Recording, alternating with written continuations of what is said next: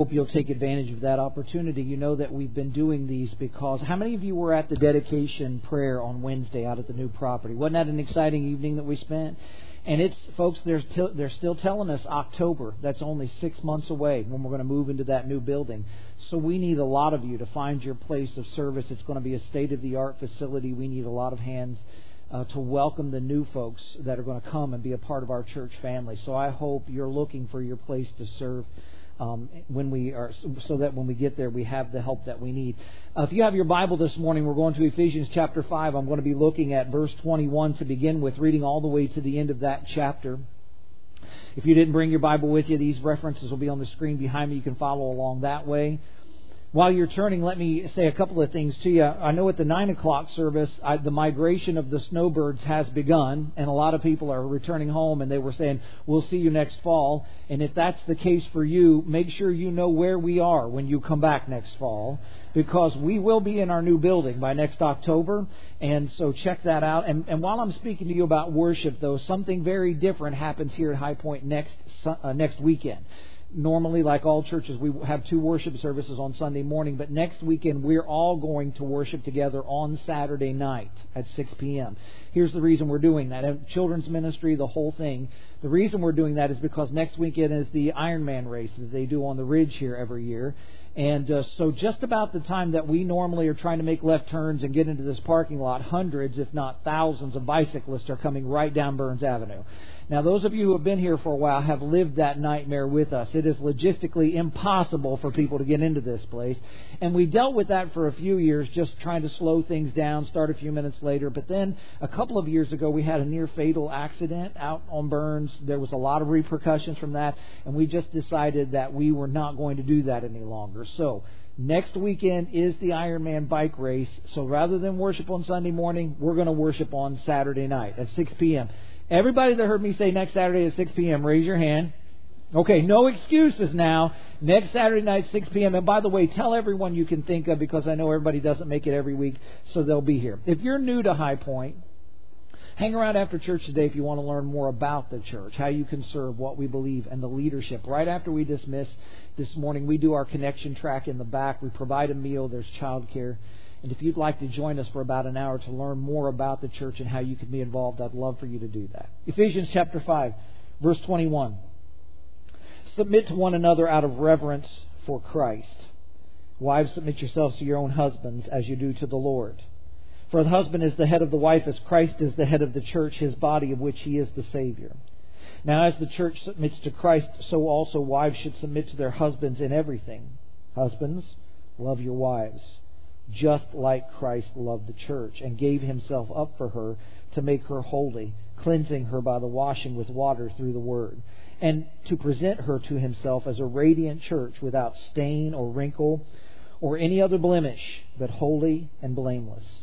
In this same way, husbands ought to love their wives as their own bodies. He who loves his wife loves himself. After all, no one ever hated their own body, but they feed and care for their body just as Christ does the church. For we are members of his body. For this reason, a man will leave his father and mother and be united to his wife, and they two will become one flesh. This is a profound mystery, but I'm talking about Christ and the church. However, each one of you also must love his wife as he loves himself, and the wife must respect her husband. Not long ago, it's been a couple of years ago, I was reading an article, I was scrolling the internet, and I came across an article with the title, The 9 Craziest Reasons People Were Divorced in 2016. Now, here's the one that caught my eye. Apparently there was a woman who divorced her husband after she learned that he did not care for the film Frozen. She said to him, "If you can't understand what makes this movie a great movie, there is something wrong with you as a human being." I thought somebody needs to tell her to let it go. There you go, some bad Disney humor to start the service off this morning. Now there were 8 others, but that's the only one I can tell you in church. We'll talk later. That's the only one I can tell you in church. And they were all silly and bizarre like that, because that's the point, crazy reasons that people get divorced. But it did raise a thought in my mind. we really understand what really causes marriages to fail or relationships to fail. We really don't understand what causes love and commitment to die. One of the most heartbreaking things that I experience in ministry is witnessing people stand in front of me and a congregation of friends and in front of God and make a promise that they will love and honor and cherish one another for as long as they both shall live. And then just a few years later to be sitting with that same couple in sessions where they are full of mistrust and dislike for one another. What causes that? What cools love in relationships?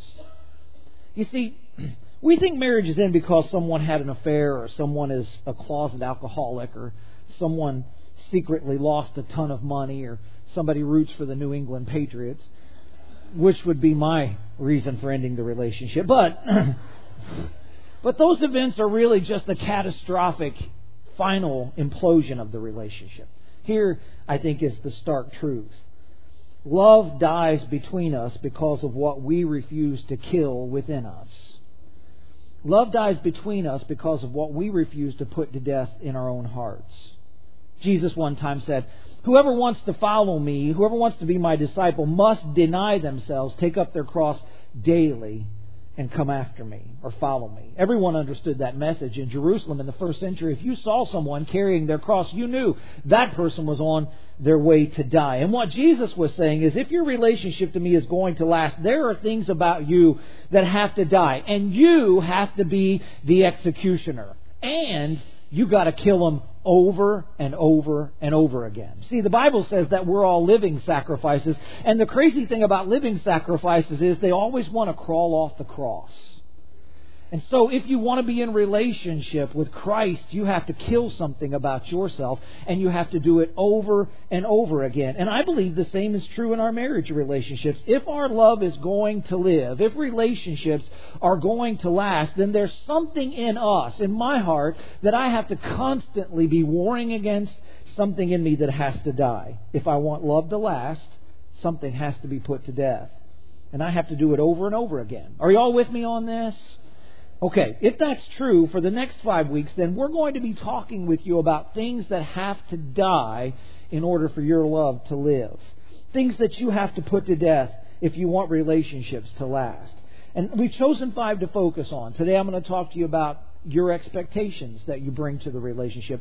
Specifically, I'm going to talk about one expectation that has to take center stage. Next week we'll talk to you about secrets that we keep from one another. And then we'll talk about the habit we have of giving one another the leftovers. And then I'm going to talk to you about putting to death bitterness and unforgiveness in a relationship. And then the last week that we're in this series, I'm going to talk to you about the tyrant child. I hope you'll all be here that Sunday morning. We're going to have a lot of fun together.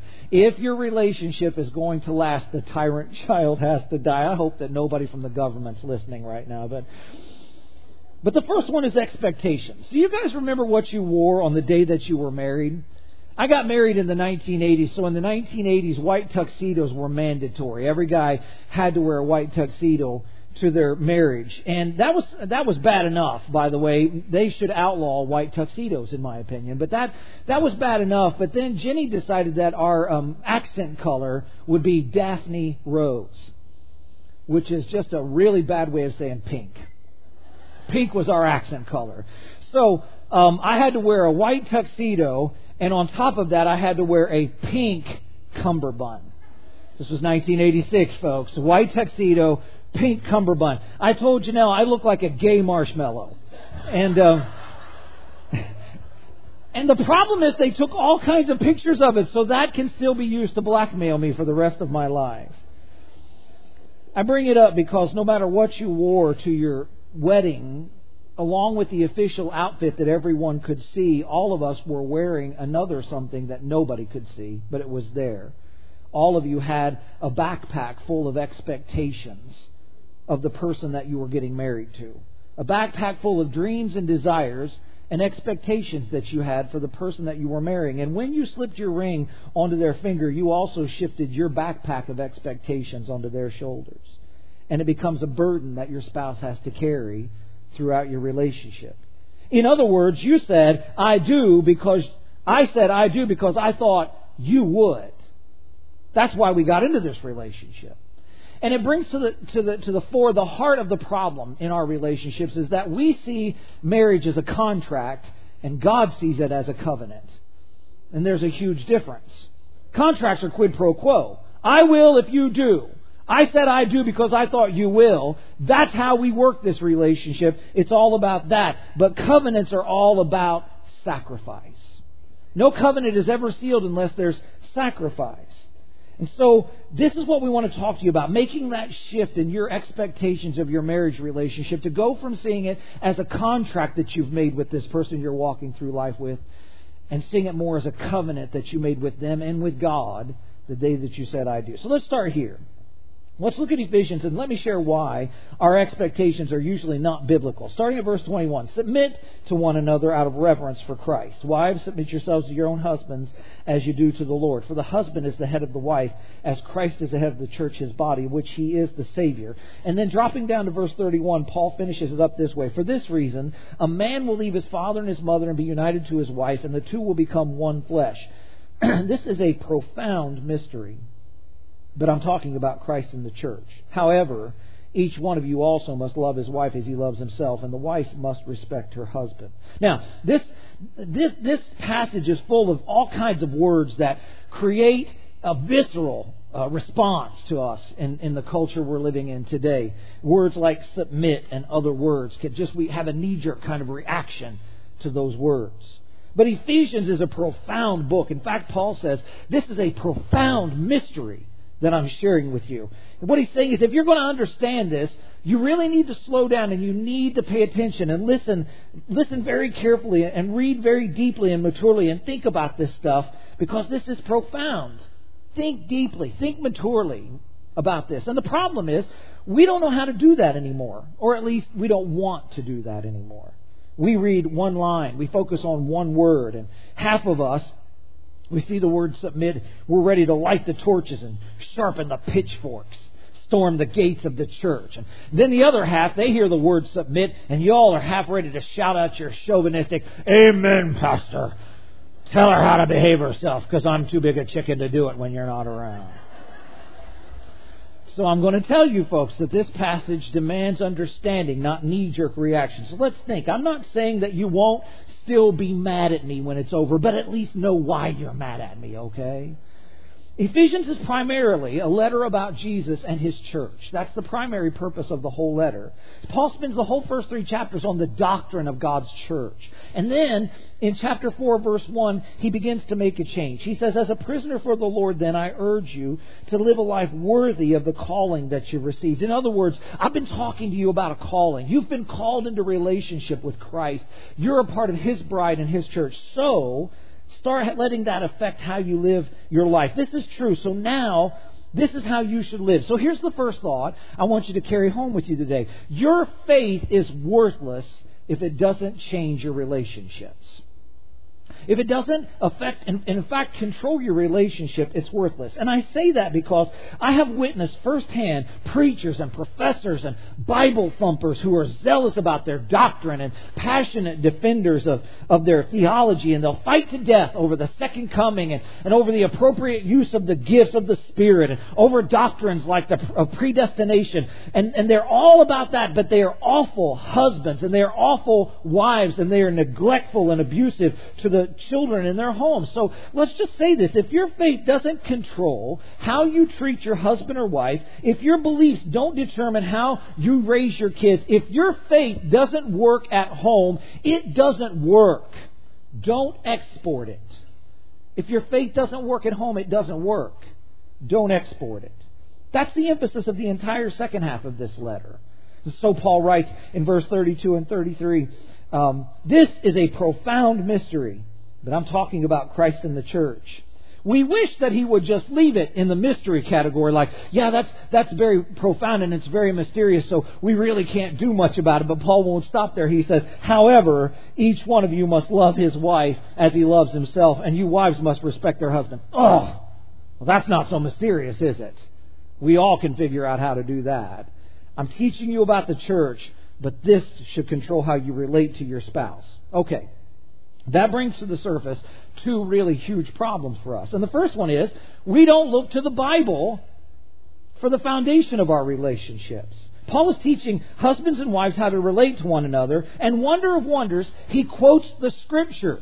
In verse 31, he says, "For this reason a man will leave his father and his mother and be united to his wife, and they two will become one flesh." Well, you know where that comes from. Genesis chapter 2, verse 25. Can you believe it that somebody still thinks the book of Genesis is relevant for us? He goes back and quotes the Scripture. Genesis chapter 2, verse 25 is a passage of primary reference. What that means is, if you want to understand what God intended when He instituted the marriage relationship, that's the verse you ought to go to. This is the place that you ought to measure all other teachings against when you're thinking about marriage. So our basic problem is, we don't look to Scripture as our source for learning how to be a husband or a wife or a parent to our children. Instead, we listen to our favorite podcast. We go to our favorite YouTube channel. We read our favorite blog. Or we talk to our favorite counselor. Or we talk to our friends. God help us. We're prepared to look for direction from everyone and everywhere other than the Scripture. Now, some of you say, "Well, now, Pastor Jack, wait a minute. I read the Bible. I believe the Bible. I mean, I do that, and I want to do what is right." Well, great. But that leads us to our second problem. The second problem is we don't understand the Scripture. It isn't difficult to see, folks, why this passage would be offensive to anyone in the year 2021. Paul calls for submission. So every feminist in the room is angry. And he describes marriage as being between a man and a woman. So all the non-gender conforming and LGBTQ activists are upset. Now they start redlining. And then he talks about one husband, one wife. So he's pushing this heteronormative ideology, and so every social justice warrior in the room is upset at this point, ready to rumble. Scripture will never set well with those groups. But for us, let me point this out. The people that Paul wrote this letter to were probably more outraged than you are. They were probably more angry than anybody in 2021 would be. Because Paul is putting forward an approach to marriage that is totally counter-cultural. He starts it off by saying, in verse 31, he says this, "For this reason a man will leave his father and his mother, and he will be united to his wife, and the two will become one flesh." Again now, folks, this is from Genesis. This is the way marriage was supposed to be. So look at that. Let's go through that verse again. "For this reason a man leaves his father and his mother, and is united to his wife, and the two will become one flesh." Who leaves? Who leaves? Who's the one walking away from everything and leaving everything behind and making all of the sacrifices in order to form the relationship? Come on, folks. Who leaves? Who does the leaving? The man. The man's the one that's responsible for taking the initiative that way. Folks, let me tell you something. That never happened. That never happened. From the outset, from the very beginning, we did it exactly the opposite of the way that God told us to do it. In every culture, even amongst God's chosen people, it was the wife who had to leave her home. It was the woman who had to give up her family. It was always her that had to make the sacrifices. We never did this the way that God told us to do it. So this is ruffling feathers. Simply reminding people of what the Bible teaches is enough to make a lot of people really angry. There's a ding. I got a ding on that one. That was like a great idea, I guess. Keep them coming, folks. Instead of amens, we'll do ding-a-lings from now on. But Paul doesn't just quote the verse. He's even more radical when he starts applying the verse. It begins right away. He says in verse 21, "Submit to one another out of reverence for Christ." That sort of talk makes Paul a raging feminist in the first century. When the Pharisees came to Jesus with a question about marriage, here's the way they ask it. Is it lawful for a man to divorce his wife? Did you notice that they never asked what the wife's rights were in the situation? They didn't, because she had no rights. She was supposed to be submitted to her husband, period. That's the end of the conversation. But Paul writes, submit to one another. Both of you, husband and wife, male and female, you both live in submission. Now, we're going to take some time to look at that in just a few minutes in more detail. But for now, here's the big idea for us. If we are going to have a healthy marriage, we have to base our approach to marriage on what God's Word teaches us. This is the first principle. And listen, God's Word is very often, in fact, I'm going to say almost always, exactly the opposite of what the culture tells you should do. So, here's a piece of advice you'll never hear from me again. But if you want to know how to be happy in your marriage relationship, go home and watch talk shows. Turn on the TV and watch talk shows, read blogs, read posts, listen to podcasts. Listen to them all. This is the last time I'm going to tell you to do this, folks. Do that and then do exactly the opposite of what they're telling you to do. We still engage. Here's something I think. The basic problem is we still enter marriage with selfish expectations. Whenever somebody asks me if I'll perform their wedding ceremony, we usually go through a few sessions of premarital counseling together. And in the first session, I always ask the same question. I will always say, tell me why you want to marry Joe or why you want to marry Mary. And I only have one rule. You cannot answer, because I love him, because I love her. That's the only answer you're not allowed to give me. And over the years, I have heard hundreds of responses to that question, but I've grouped them up into three categories of responses. Some people want to get married because marriage is a cure for my loneliness. I'm looking for a companion. I'm tired of talking to the cat. I'm frightened because the cat's starting to talk back. Or some people see marriage as just the next step. I'm at a certain stage in life. I'm at a certain age in life, and I've graduated college and I got a career started. And this is what we do. This is the next step. And so I'm ready and I need to do it. And besides, I'm tired of dating. And marriage is going to get me out of that. And at least if I'm married, I'm going to have a permanent boyfriend or girlfriend and a reliable date on Friday nights. And somebody will help me pay the bills and show up and cheer for me. And at least semi-regular sex. At least I can count on that in a marriage relationship. And then there's another category of responses. Marriage will make me a happier person. I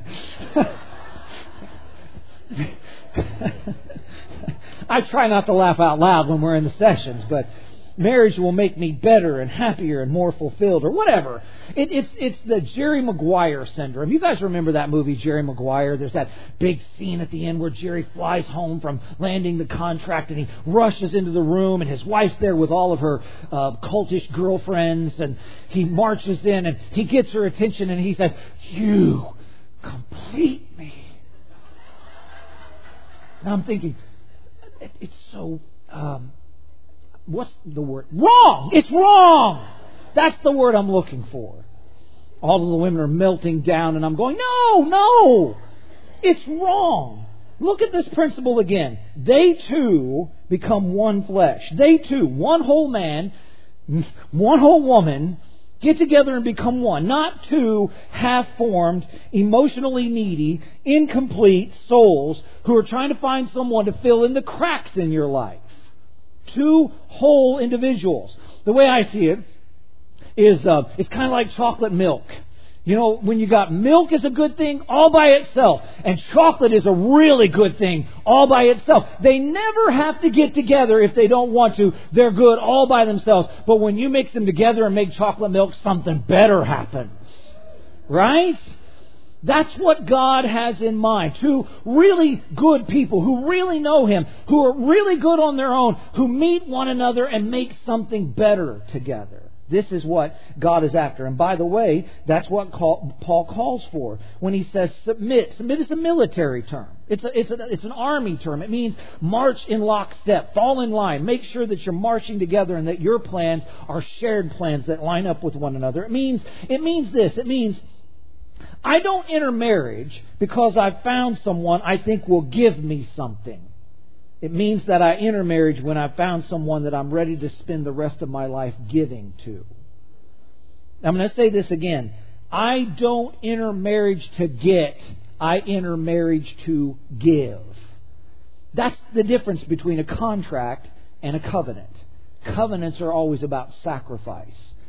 If you're not ready to enter marriage to spend the rest of your life giving to someone, you're not ready for a covenant and you're not ready for marriage. So here's that's the big principle. If you haven't found someone that you're ready to lay down your rights for and lay down your life for, if you haven't found a person that you want to invest your life in helping them to grow and develop, then you aren't ready to be married to anybody. Marriage is a commitment to give, not to get, and it only works if both the husband and wife have that perspective. If they enter marriage to be a servant, expecting that I will set aside my priorities and my agenda and it will become our priorities and our agenda. That's the big definition of what it means to submit to one another. Okay then, if that's true, then Paul begins to show us why these expectations are critical. Why biblical expectations are critical. Submit to one another. Again, it's a military term. And strictly, it means just what I said. You march in lockstep. You fall in line. But it also means this. It means you line up and form up to defend against something. That's another thing the military does. They form a defense against something. And so what he's saying is, see yourselves as responsible to support and defend each other. In fact, after he speaks about marriage here, in the very next chapter, he begins to talk about parents and children and how we interact that way. And then in verse 10 he says this, finally, be strong in the Lord and in His mighty power. Put on the full armor of God so that you can take your stand against the devil's schemes. So this idea has been developing in Paul's mind throughout the whole second half of Ephesians. We're at war. And we need to be battle ready. One of the, if not the primary institution that is under attack in the culture today is the Christian marriage and the Christian family.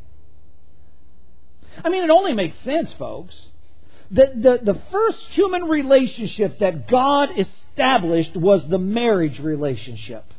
The relationship between a husband and a wife is the foundational relationship of the entire culture.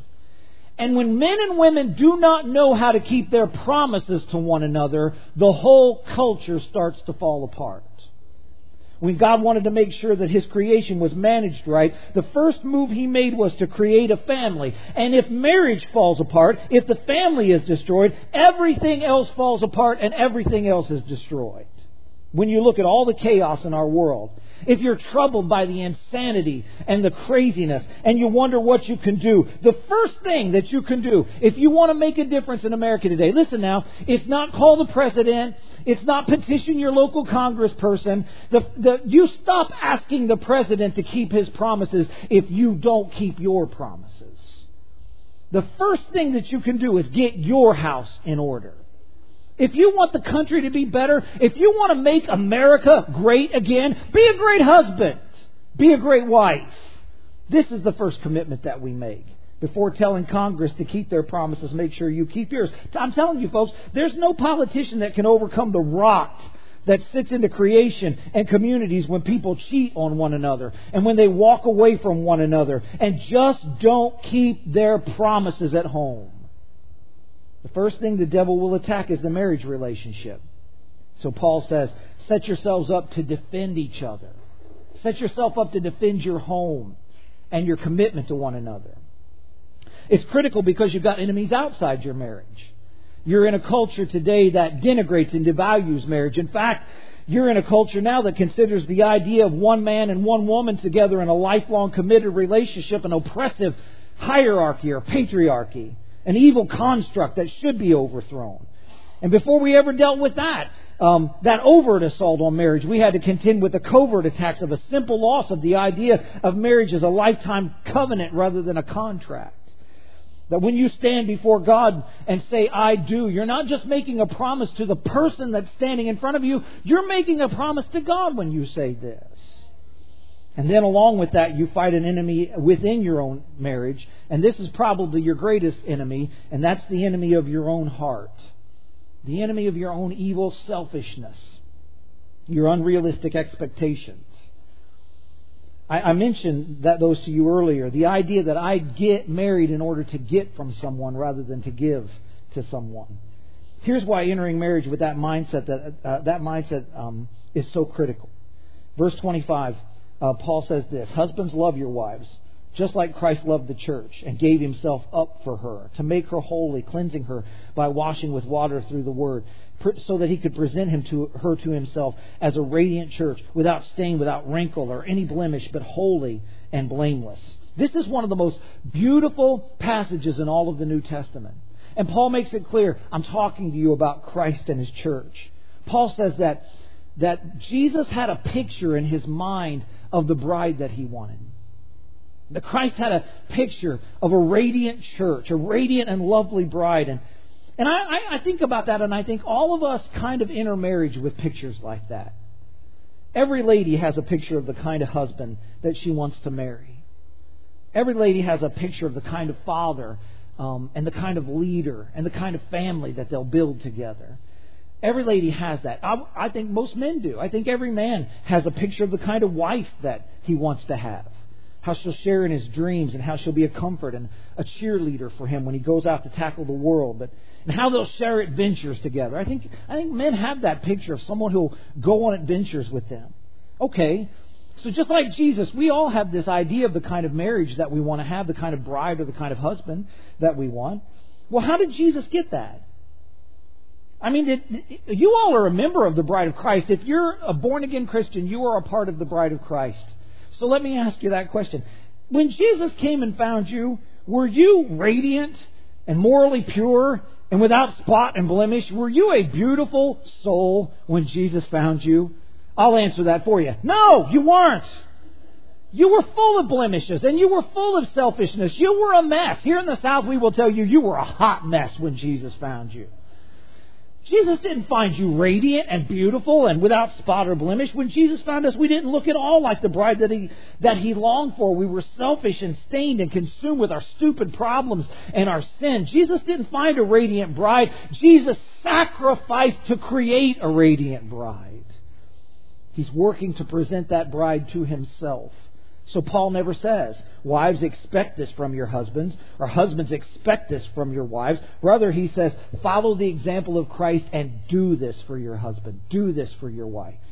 I've said this before, but I don't reach the level of profound very often. So when I say something smart, I tend to repeat it over and over again. But here's what I want you to understand. We, all of us, are running around in this culture trying to find our soulmate. Let me save you some time. Your soulmate doesn't exist. We're all of us running around trying to find a soulmate. And here's what you need to know. Soulmates are not discovered. Soulmates are created. You create your soulmate. And the only way it's done is over years of going through marriage together and fighting with one another and forgiving one another and saying I'm sorry and getting over it and moving on and gritting your teeth and keeping your promises. Soulmates are not discovered. Soulmates are created. And so Paul says, be made new in the attitude of your mind. In Ephesians 4, he says, put off your old self, because your old self is corrupted by these deceitful desires. That's just another way of saying expectations. If we enter marriage and run our relationship based upon selfish expectations that come from our own hearts or from the world rather than from God, those expectations and desires corrupt your marriage and they destroy your life. Now, let me give you a couple of ways I see it happen. Selfish expectations just kill love, period. I switched from DTV a few years ago, and now I'm on Hulu. And Hulu just takes my payment right out of my checking account. They don't even ask me about it. Without even talking to me, they make me pay my bill. And you know what? They've never said thank you, not once. I never get a Valentine in the mail from Hulu that says, we are so enamored with your on-time payments. It makes us want to hold your hand. That never happens. Are you guys with me here this morning? Nobody, when you do what is expected of you, nobody appreciates that. And in the same way, if I foist expectations on my spouse and they simply meet my expectations, then we're just at break even at that point. If you expect her to have sex with you twice a week and she does it, are you grateful for that? Some of you are thinking, twice a week? If you expect him to get up on Saturday and help with the laundry and vacuuming and he does it, has he earned any gratitude from you? No. Because you expected it from him. And he's simply doing what a grown man should know how to do. And we get there because we've turned our relationship into a contract rather than a covenant.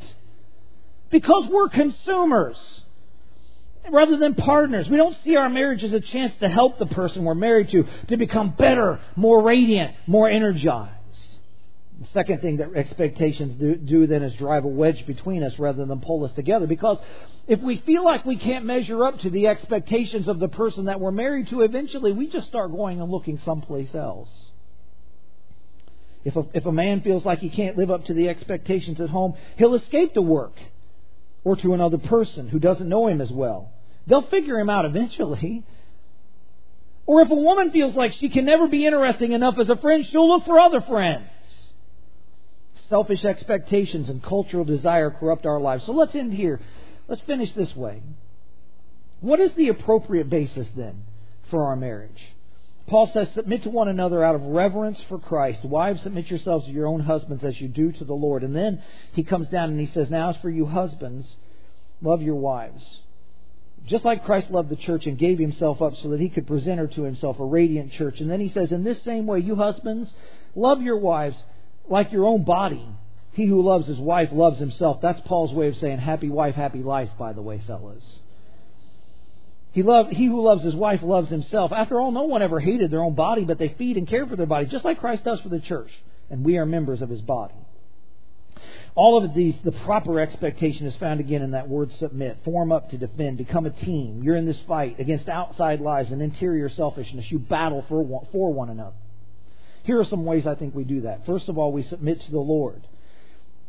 Every directive that Paul gives to the wife, wives, submit to your husbands, he qualifies it by saying, as you do to the Lord. Submit to your husbands as you do to the Lord. Well, how did you submit to the Lord?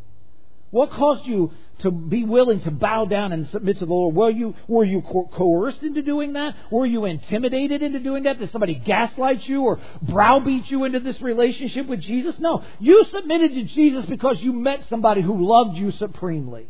You submitted to Jesus because of grace, because of how he was willing to sacrifice for you. And so I wish that I could just get every unmarried, I'm going to be real careful, every unmarried lady in here and just say this to you. If you haven't found a man who loves you enough to sacrifice for you, don't marry him.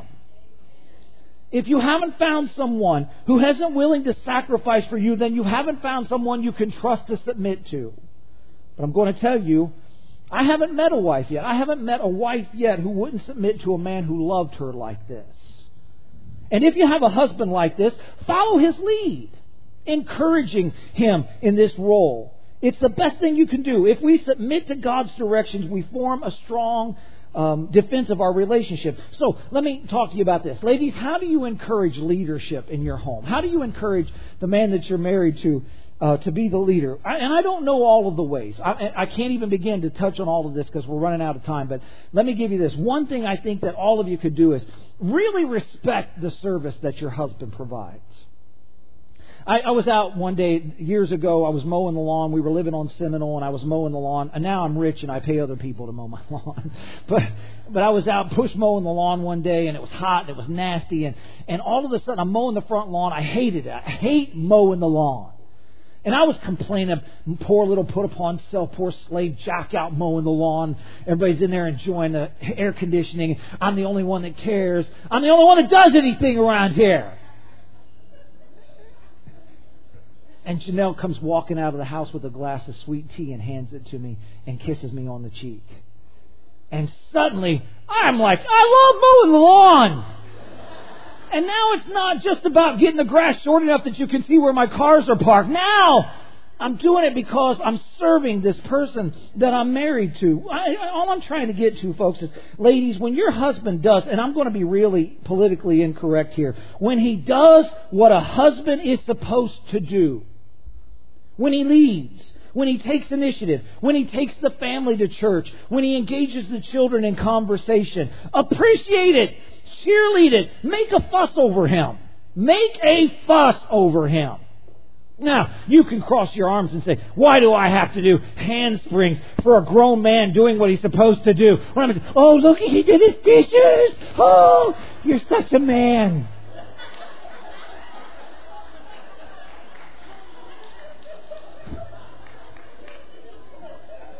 Now, face it, that's what some of you are doing right now. No! He can fold his own clothes. Say amen if you know I'm telling you the truth. And that's what you're thinking. You're thinking, I got to fuss over the kids. I got to fuss over him. Well, is that what I got to do? Well, yes. Yes. And I'm going to tell you why. Because your husband needs you to do it.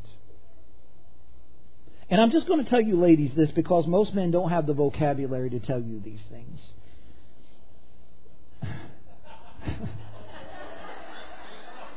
By the way, I'll need an escort. But no, listen, most of us guys just don't have the vocabulary to tell you what I'm about to tell you, but we need you to do this for us. We need to know that you're proud of us. We need to know that what we do matters to you and that you see it. Because we do it for you. Listen, ladies, we do it for you. If you weren't around, the kids would be lucky to eat. We do this for you, really. And so I'm just going to tell you that I think most men who are married need their wives to be a cheerleader for them. Encourage his leadership. That's the only one I'm going to give you for today for the men. Let's go to for the ladies. Let's go to the men. Men, you sacrifice for the lady you're married to. Husbands, love your wife just like Christ loved the church, and He gave Himself up for her. Gentlemen, the primary responsibility, if you want to be a leader, you've got to sacrifice. You have to be able to sacrifice. Jesus said, the greatest among you has to be the servant of all. The greatest among you has to be the servant of all. So you may want to write this down. The leader always goes last. Always. You ought to be the last guy in the car. Are you holding the door open for the lady you're married to any longer? You ought to be the last guy in the car. You ought to be the last guy in line when it's time to eat. We read this word head and we get this idea of authority. We automatically think it's about authority. It's not. It's primarily about responsibility. The word in the original means head like the headwaters of a river that supplies the rest of the river. Everything downstream flows from this source. What happens if the source is polluted? Everything downstream is polluted. So guys, listen, if you're polluting yourself with pornography, and you're polluting yourself with selfishness, and you're polluting your home with profanity and anger, and you're bringing that into your house, that's your fault. You are supposed to be the source of what's happening in your home. Paul says, it's your job, it's your responsibility to see the radiance of the person you're married to. He said, Jesus saw a radiant bride. He saw you in all of your mess, but He saw what was radiant about you. And He bled and He sacrificed to pull what was the best out of you. And so I think it's your responsibility to look at the lady that you're married to and see what is good in her, where she's intelligent, where she's skilled, where she's strong, and sacrifice to pull that out of her. It's not about making eyes at her. Folks, they live in a lustful world where everybody makes eyeballs them, but do you see them is the question. Do you see what's good about them, and do you dedicate yourself to pulling what's good about them out of them? And that means that I'm responsive to her too. He says, love them like you love your own body. You guys, he said, no one ever hated their own body, and we could argue about that later, but the fact is we don't. And I just love this illustration because I tell you folks, I do the same thing every morning. Same routine, get up, go to the same place, make coffee, put the dog out, blah, blah, blah. I could do it with my eyes closed. And one morning I think I tried. And I was walking out of the door, it was dark, I was walking out of the bedroom, and I cracked my little toe on the door jamb. Have you ever done that? And I'm like, oh my, words that I should not say. But when you crack your little toe, it's just your little toe. It's the smallest, most insignificant part of your body. But I noticed that my whole body responded to that pain. My brow furrowed, my mouth said things I had to repent for. My hand went to it, my back bent to it. I held it. If I could have, I'd have kissed it. And that's what Paul is getting at when he says, treat them like your own body. Be responsive. My little toe didn't say, hey hands, could you rub me? Or hey legs, could you sit down? I sensed it and I responded to it. Now you can cross your arms, gentlemen, if you want to, and you can say, what am I supposed to be, a mind reader? If she needs something, all she has to do is say something. If you need something, say something. I'm a contractor, not a mind reader. Well, look. You won't get this all right all of the time, but you want to know? Are you supposed to be a mind reader? Yes. Yes. That's your job. You married a woman, and your job is to spend the rest of your life figuring her out. I'm preaching better than y'all are letting on, fellas.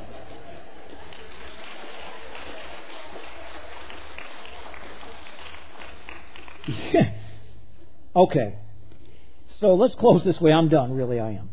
What expectations did you carry into your marriage relationship? What expectations are you laying on the shoulder of the person that you're married to that they were never designed to carry for you? Have you accepted that your husband is your first and most important ministry? Have you accepted that your wife is your first and most important ministry? What if you begin to think that? I think it would be a whole new way of approaching things. Not long ago, well, it's been a few years back, I was listening to a gentleman talk, and he shared a vision that he had. And I'm not a big visions guy, but this one caught my attention. He said in this vision, God was ushering him around a house that had a lot of different rooms in it. And in every one of these rooms, there was a group of people who could no longer bend their arms. Now, there was food in the room. There were bowls in front of all of them full of food, but they were starving to death. They were emaciated and angry with one another, and nobody could eat because their arms wouldn't bend. Until he got to a certain room, and when God opened the door, everybody there was happy. Everybody was fed. Everybody was laughing and enjoying one another's company. And he said, he asked God, what made the difference in this room? And God said, in this room, they've learned that they can feed one another. That's going to make all of the difference in your home too. Why don't y'all pray with me?